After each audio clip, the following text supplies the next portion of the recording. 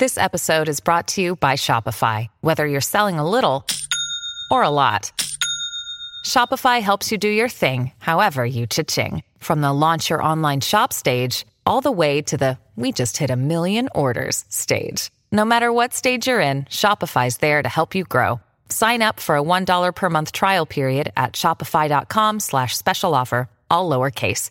That's shopify.com/special offer.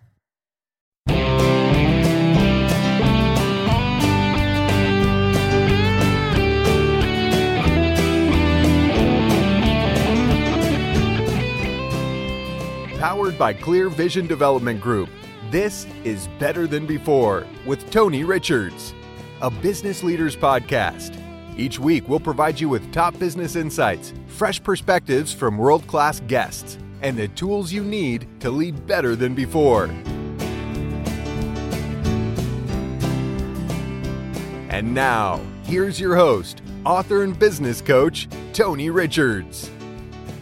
Hello, everyone. Welcome back to another action-packed episode of Better Than Before. I'm your host, Tony Richards, along with Bill Foster. Hi, Bill. Good morning. And Whitney Coker. Hello. And they put in so much work behind the scenes to produce this program. I just want everybody to know how much I appreciate their efforts behind the scenes and slaving over a hot software package to bring you wonderful episodes of Better Than Before every single week. And, of course, we appreciate you. If you want to make sure you don't miss an episode, all you have to do is hit your subscribe button on Apple, iTunes, on Google Play, on Stitcher, and now we are available on iHeartRadio. So you can pick up our podcast at a lot of different locations.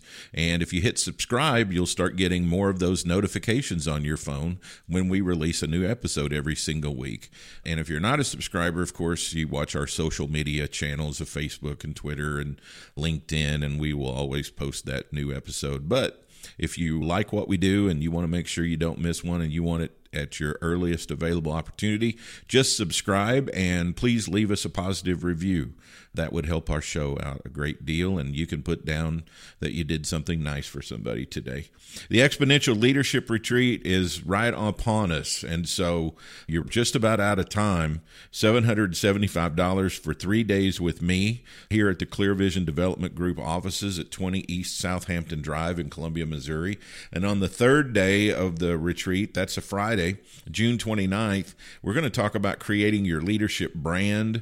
We're going to create massive action plans. I call them MAPs, M-A-Ps, massive action plans to create your edge and create bigger and better results, and identifying and applying various leadership styles. So day 1 and 2 is all about self-discovery and learning more about yourself, getting your benchmark metrics for yourself so you can see how you perform under regular conditions. And then Friday's all about putting a plan together on how you can go out and create better and bigger results and convert more of your potential into actual tangible results. And so looking forward to seeing you at the Exponential Leadership Retreat, June 27th, 28th, and 29th.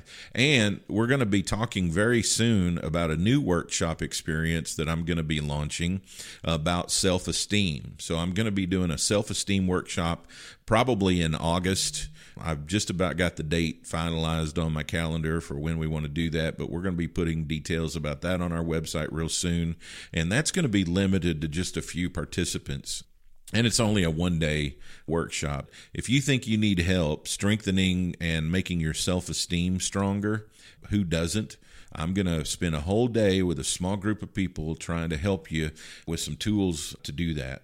Also today, since communication is our content theme here at Clear Vision, all of our blog posts and a lot of our tweets and Facebook posts and things revolve around communication. We've been doing that here on the show. A couple weeks ago, we did the communication pie, and last week, you found out a whole lot more about us when we did the 2 truths and a lie game. Maybe I should play some of these games with our guests too, but I just didn't think about it at the time. But today, I've got a little exercise, so you guys are going to need a paper and a pencil.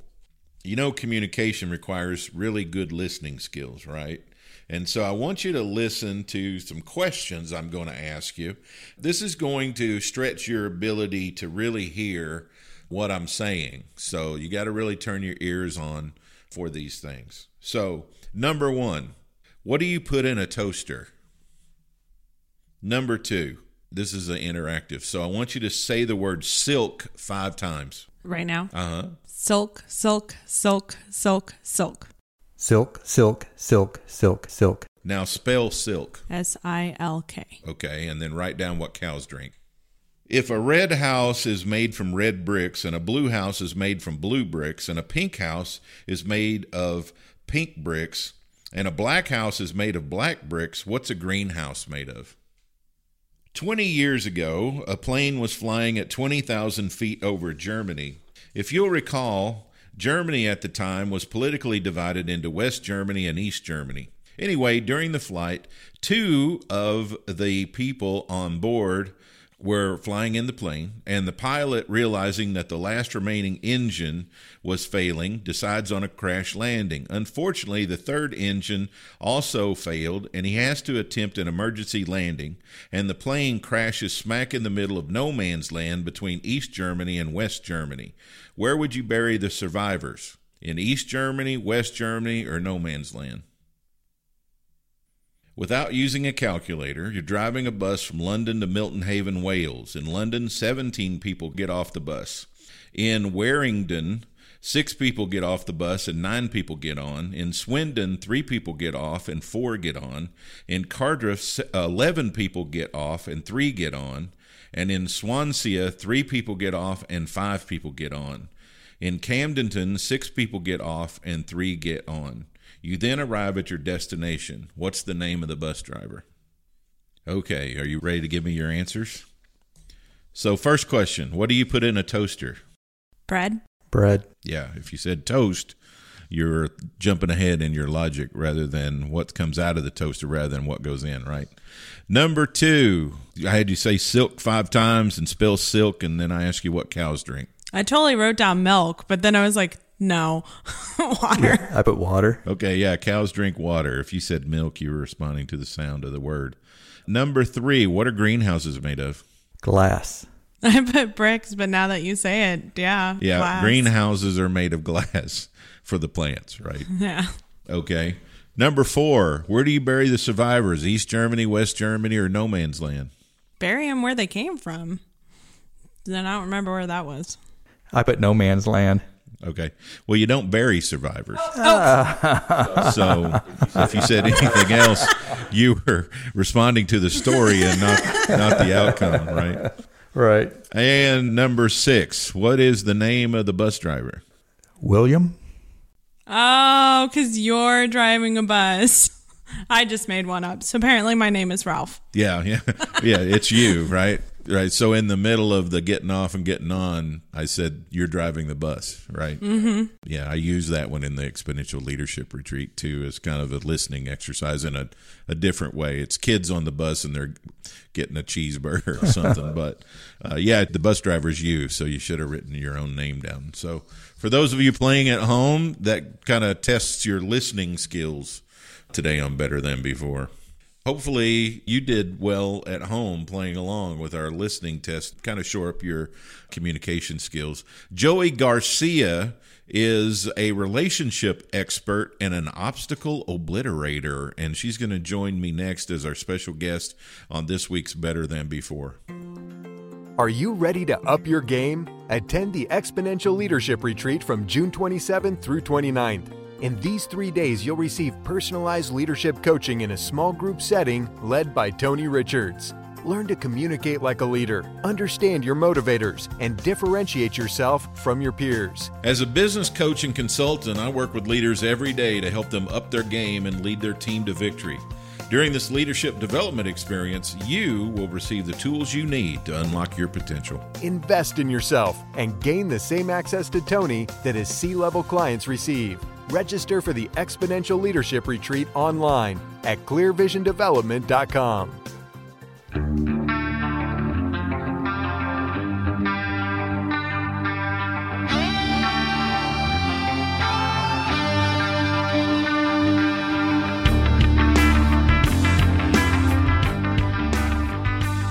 Welcome back to Better Than Before. I'm Tony Richards, and today we've got a special guest. She's billed as a joy magnet, love expert, creative inspirer, and obstacle obliterator.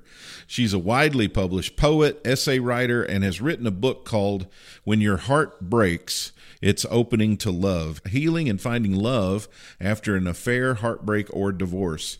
She's also written an advice column for the Sacramento News and Review for 20 years. She's a relationship expert, and we're delighted to have Joey Garcia on our show today.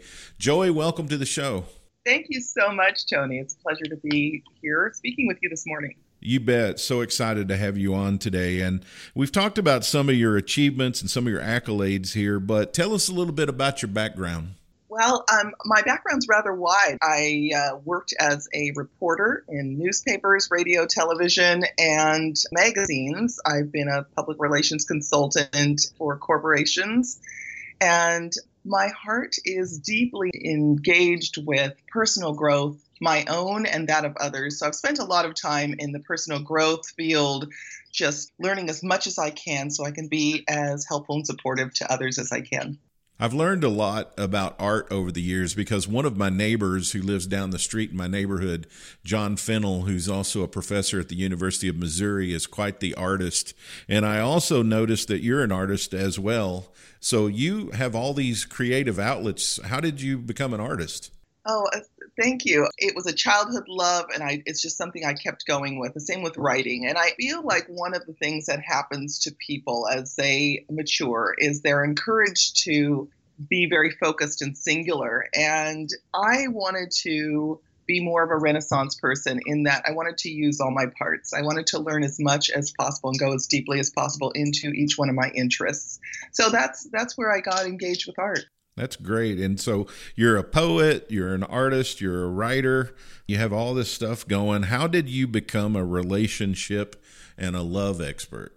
Well, curiously enough, the newspaper here in Sacramento asked me to write an advice column. Actually, they asked me to write a column, and I thought, I could write a column about antics in the city council and, political issues. We're in the state capitol. And the editor said, no, an advice column like Dear Abby. And I thought, I do not want to do that. That sounds terrible.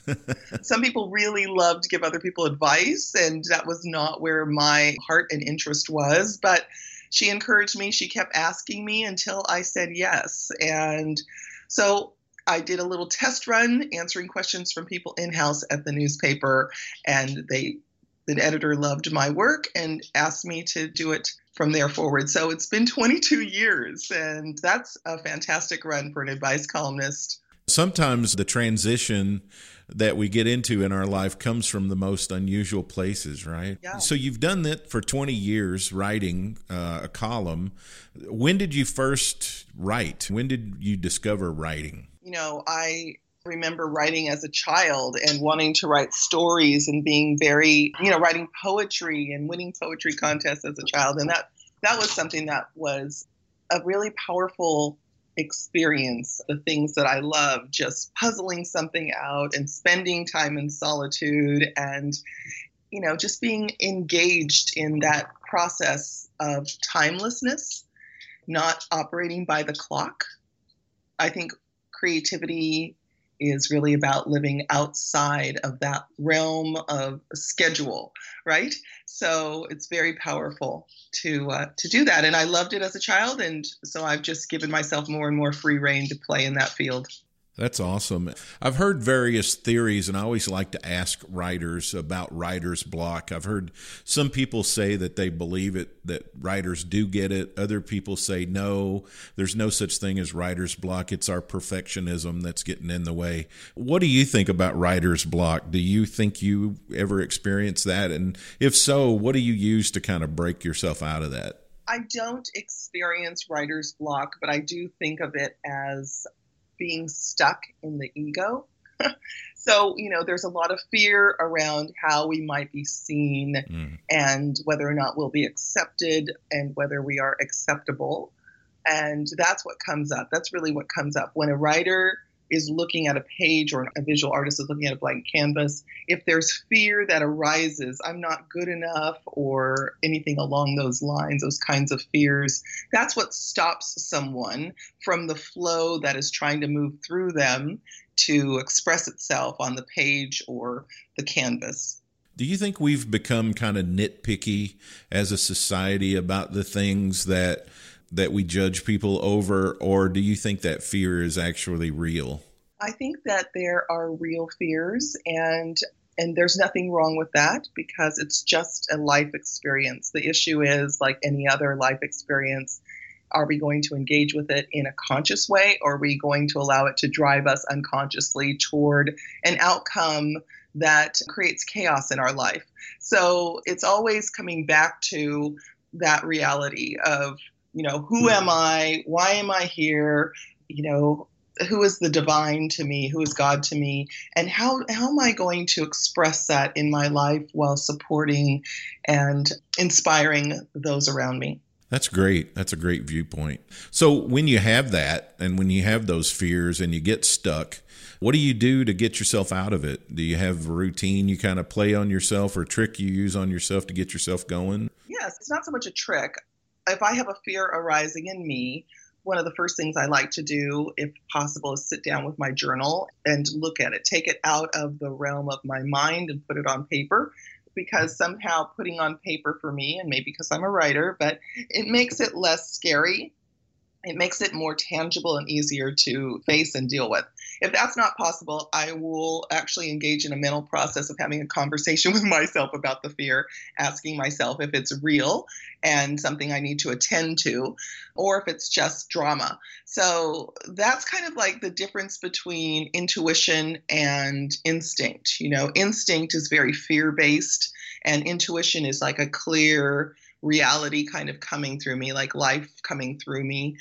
And that's what I end up doing. And if that doesn't help, I will reach out to my sister or a friend, someone in my inner circle that I trust and who I know is very direct and honest and will tell me the truth. I love that whole concept of making it tangible, because it seems like when we can make it tangible, it seems easier to deal with.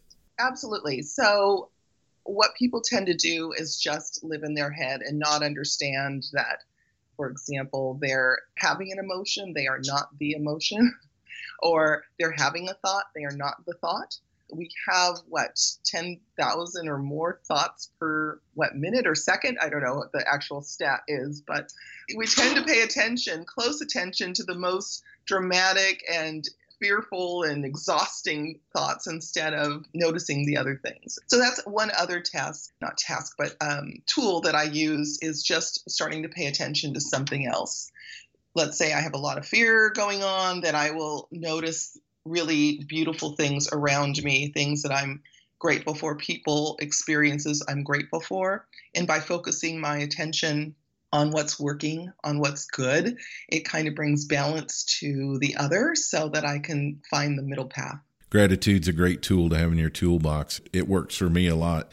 So another creative outlet that you've explored in the past has been a podcast. And I went to your website, listened to a couple of your shows. They were very good. It's on hiatus right now, but you're planning a new podcast. Tell us about that. Yeah, I'm doing a podcast called Start the Press. I've been working with a lot of authors, and I launched this year the Belize Writers Conference, which was the first writers conference ever held in Belize, and I established the country's first ever writer in residence program.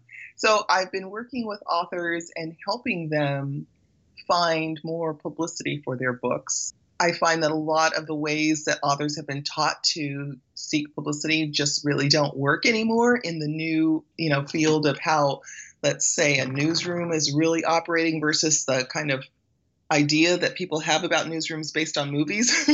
Right. So that's the podcast, Start the Press, and I've been doing presentations around the country, teaching that technique. I have all these scenes from broadcast news that are playing out in my head now. Yeah. If you're going to have to work, Belize is a great place to do it, right? That's right. I love going there. I've been working in Belize since 2004, working in the schools, providing free summer school programs for children in Belize and scholarships for kids. in Belize, and that's been a great experience. And what it's taught me, though, is that literacy and literature in that country need to be elevated. So that's why I launched the Writers' Conference. And I was born in Belize. I have a real connection to the country and lots of experience working there. That's great. I've visited there a couple of times.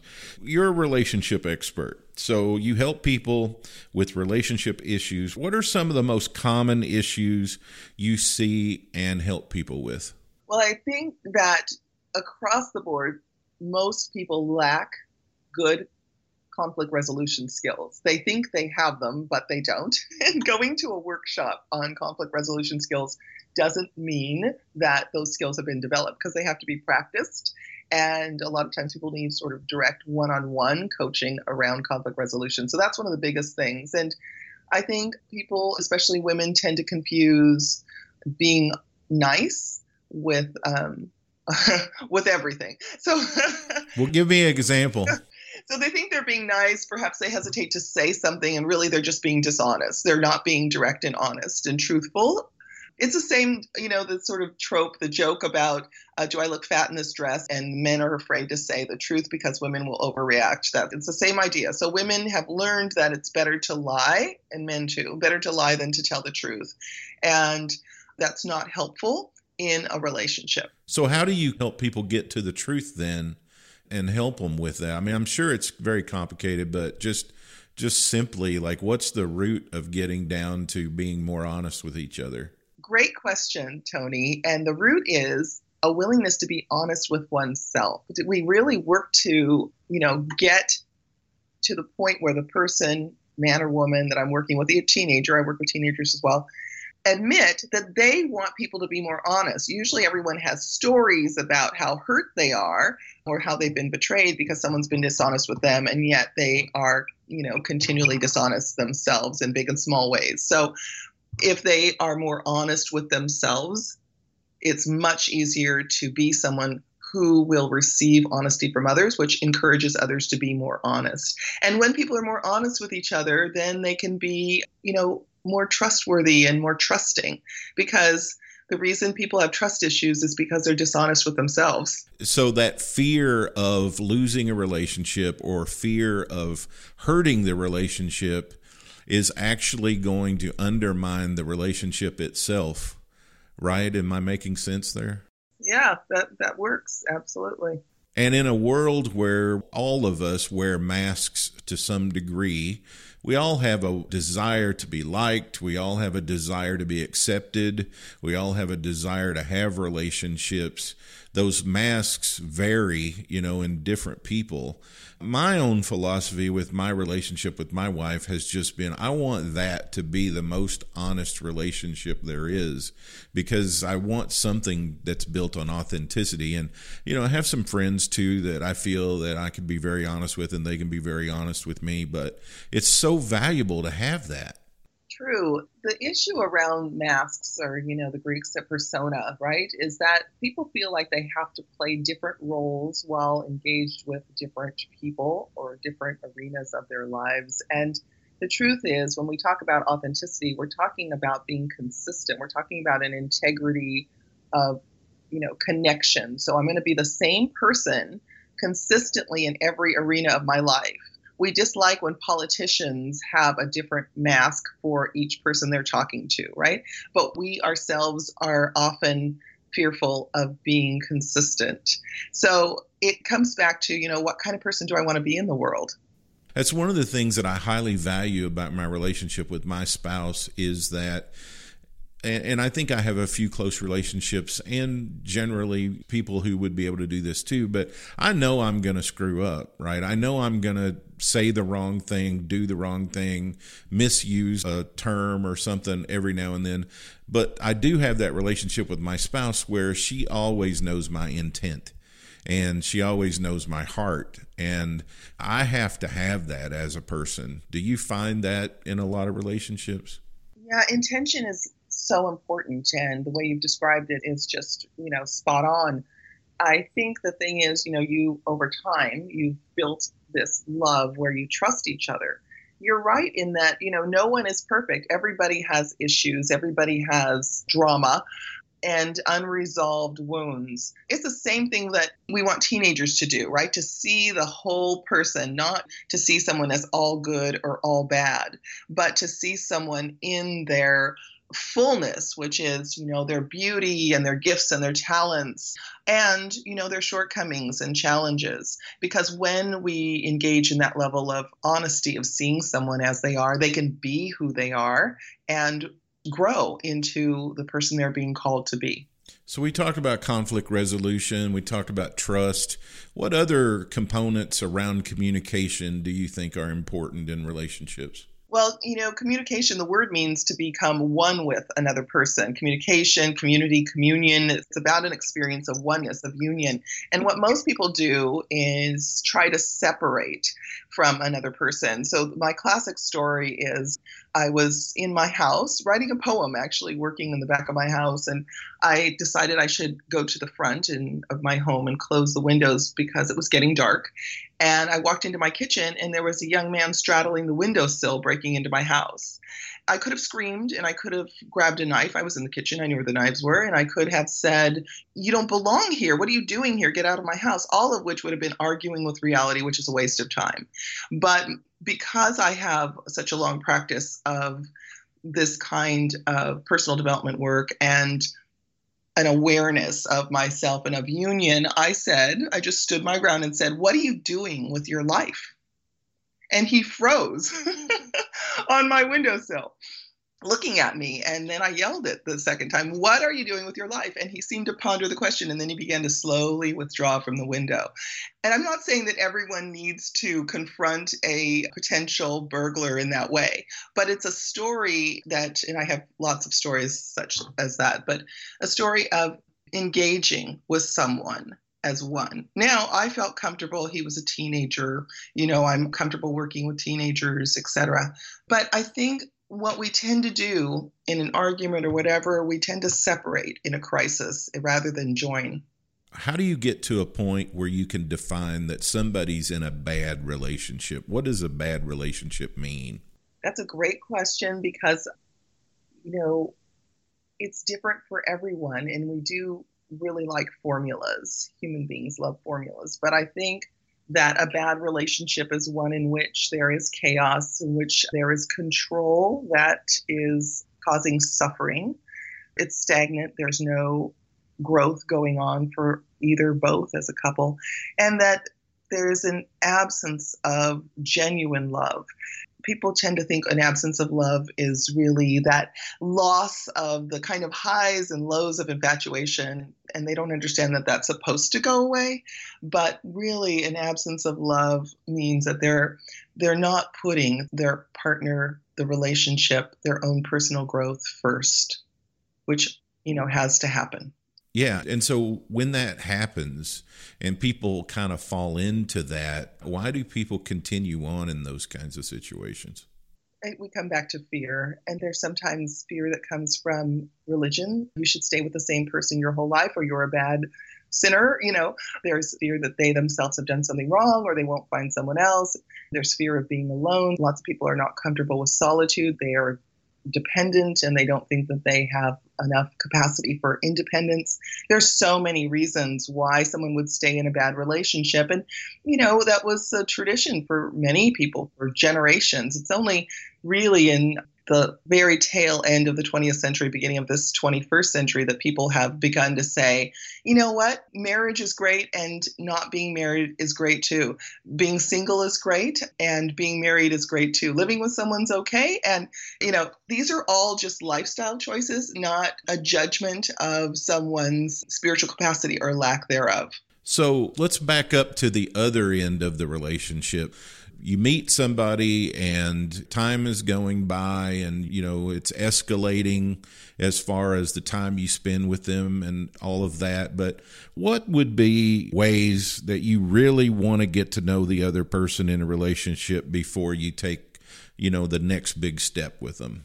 One of my favorite ways of discerning that and sharing it with others comes from a friend's husband, actually a former spiritual counselor that I went to. Her husband, who is a corporate trainer, said to me that he suggests that no one go into business unless they've seen their potential business partner sick, angry, and drunk. Not at the same time. Right. Not that everyone drinks or should be drunk, but his point was seeing someone at their worst and how they behave towards you will teach you a lot about the reality of that person. It kind of goes back to the earlier question you posed about personas, about masks. Those are situations when someone's mask is off because they are so vulnerable because of the situation, and we do get to see them. So that's one of the things about, can you stand your partner at their worst? Because that's going to happen in the relationship. So if you can stand them at their worst, then loving them at their best is easy. Is there any one or two top pieces of advice you could share with our audience here as we get close to the end of the time together? Well, I think one of the really important things about love is to understand that telling someone the truth is an act of love. And, being someone to whom the truth can be told is an act of love.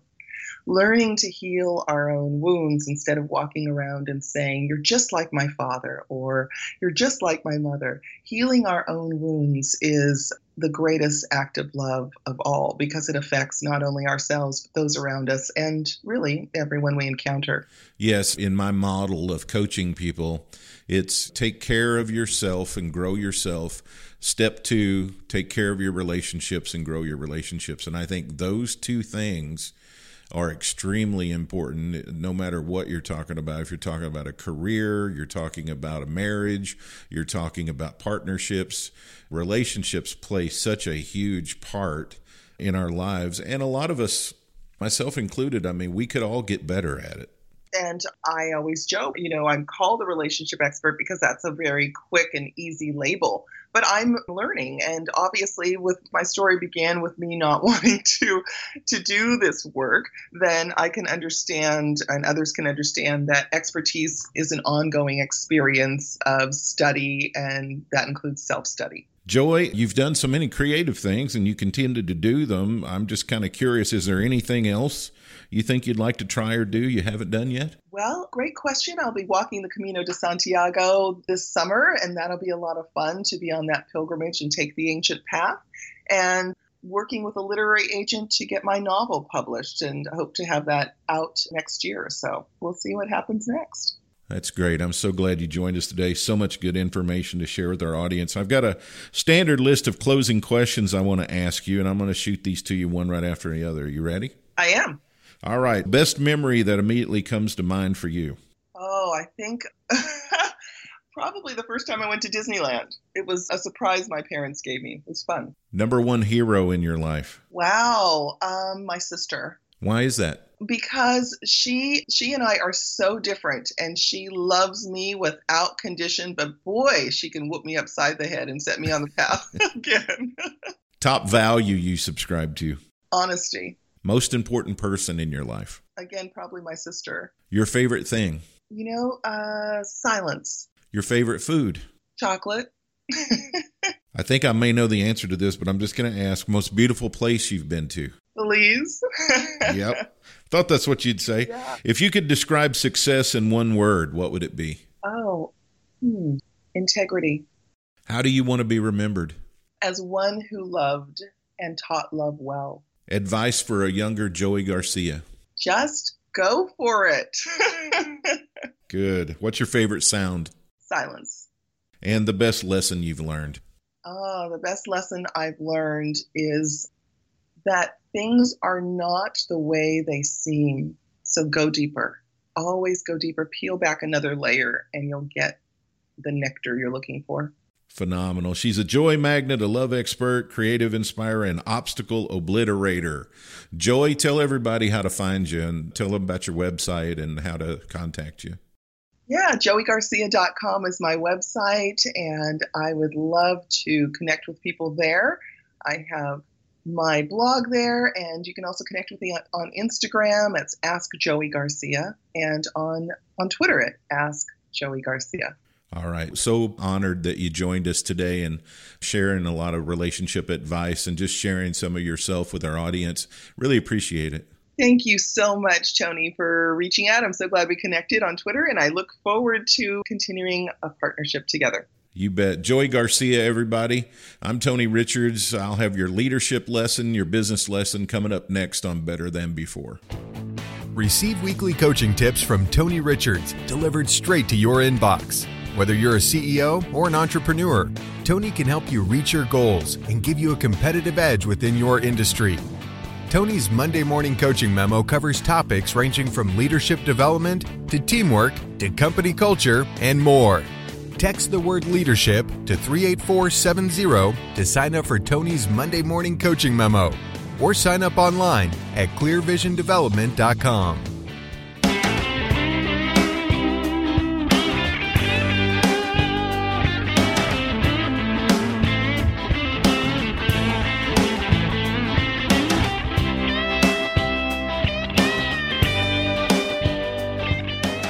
Hello, everyone. Tony Richards here. Better Than Before. Thanks to Joey Garcia for being on with me today. I learned some stuff about relationships. Hopefully you did too. It's definitely something that we all need to work on.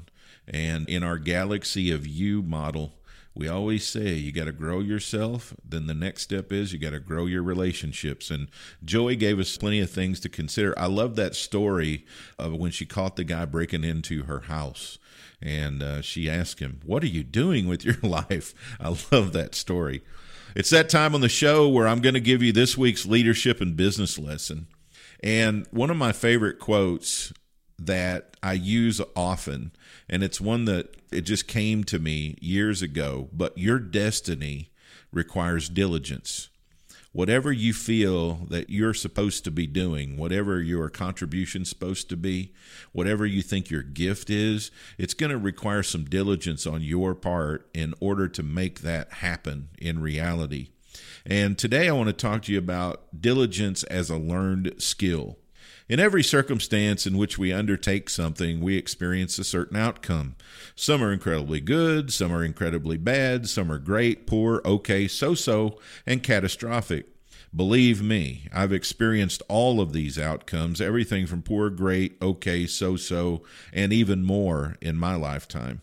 If you follow my recommendation to make at least 20% of your reading time in a year to be biographies of high achievers, you'll find they've all experienced these and more in a variety of outcomes.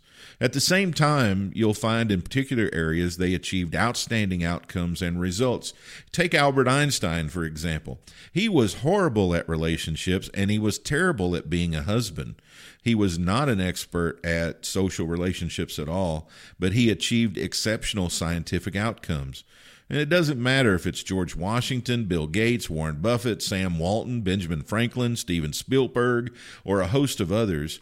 They had all had outcomes also. They managed to achieve at least some exceptionally great outcomes because they learned one specific principle.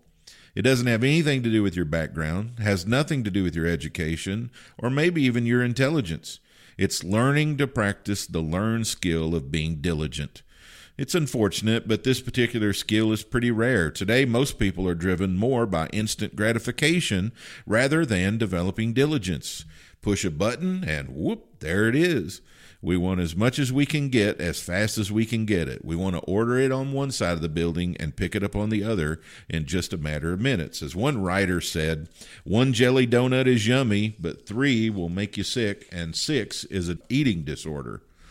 We all have a natural tendency to follow the path of least resistance. The good news is we have the ability to choose, and we can choose to follow a path of greater resistance and develop diligence to accomplish exceptional outcomes.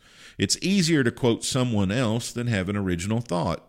If I haven't at least moved you to think about becoming more diligent, let me share a couple more benefits to being more diligent with you. Number 1, you get the advantage. In many situations, we're simply competing with ourselves. As a friend of mine used to say, we have met the enemy, and the enemy is us. Yes, as my alarm goes off every morning at 4:45 and my body screams at me to go back to sleep, it doesn't want to get out of bed and go through stretching exercises or maybe drive to the gym, do a cardio session followed by arms, or cardio session and legs, followed by driving home and making a thorough list of that day's appointments and activities, and maybe even an hour of reading. My developed skill of diligence answers and gets out of bed. It's an advantage I have over what my body is saying.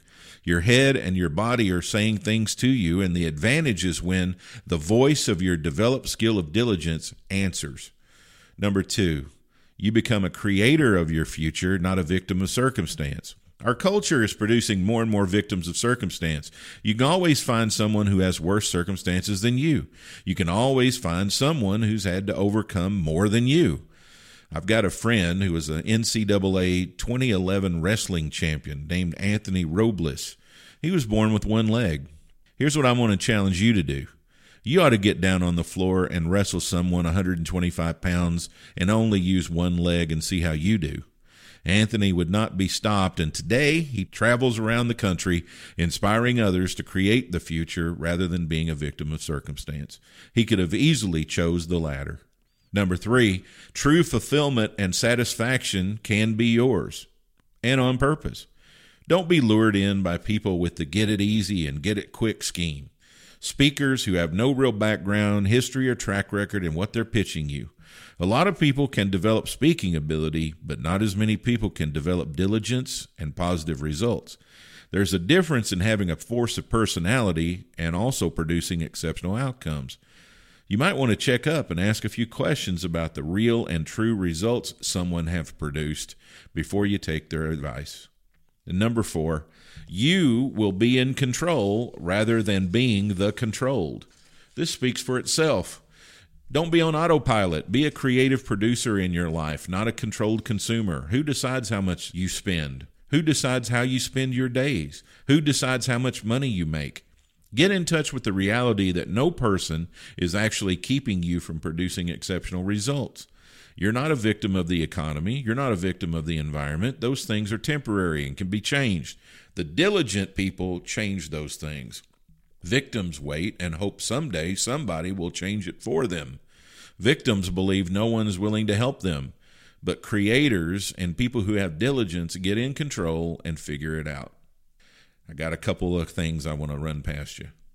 Number 1, on a scale of 1 to 10, do you have a 10 in the area of clarity on what exceptional results would be for you?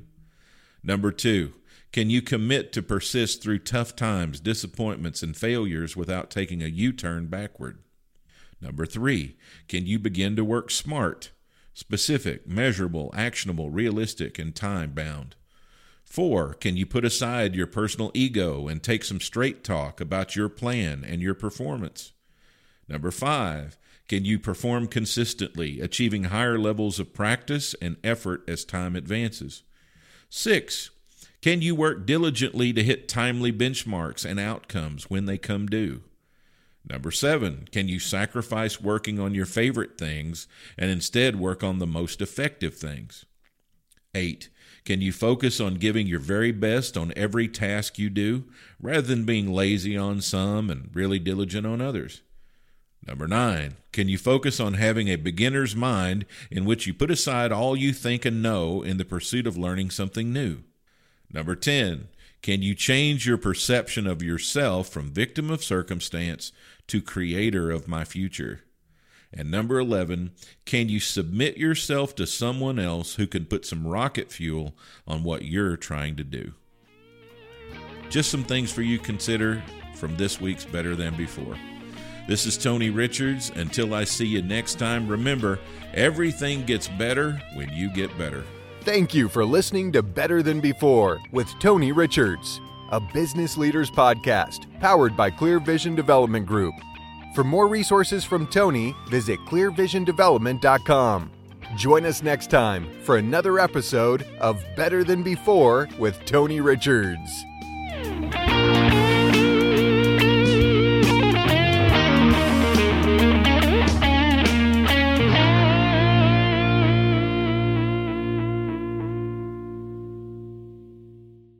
This podcast is a part of the C-Suite Radio Network. For more top business podcasts, visit c-suiteradio.com.